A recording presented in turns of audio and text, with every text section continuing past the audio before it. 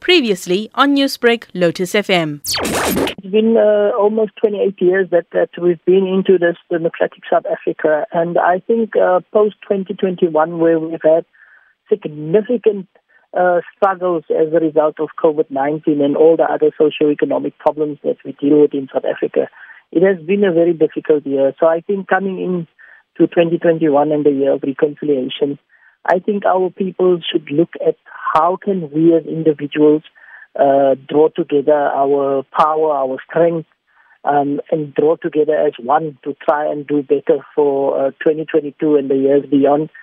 July was not good to many South Africans, specifically. A lot of tension, socio-economic, socio-political, and ultimately it blew up into a race row. How do you encourage South Africans when you look at it from a social cohesion and racism perspective?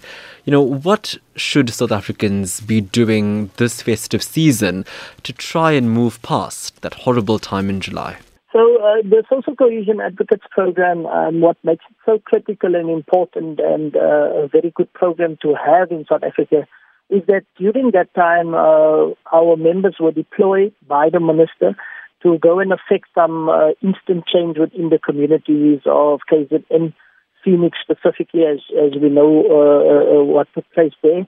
And then, obviously, we then went and, as the rapid response team, we went into our communities and we already started the repair from everything that took place during July, as you mentioned, which was not a great time for us in South Africa. But I think what is important is that we have to start learning how to relate and live with each other cross-culturally, cross-racially, because that is critical for us to move forward as a nation, as a country. You say until we find those constructive ways to deal with all these challenges that you've listed here.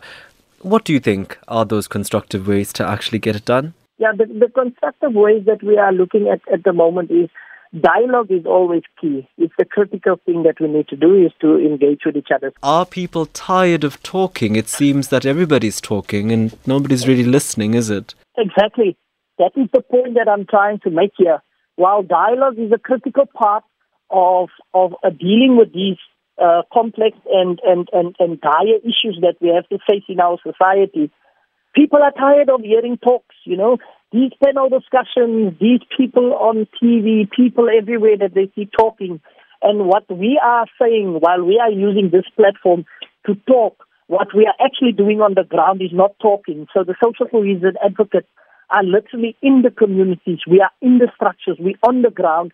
We're working with communities. Newsbreak, Lotus FM, powered by SABC News.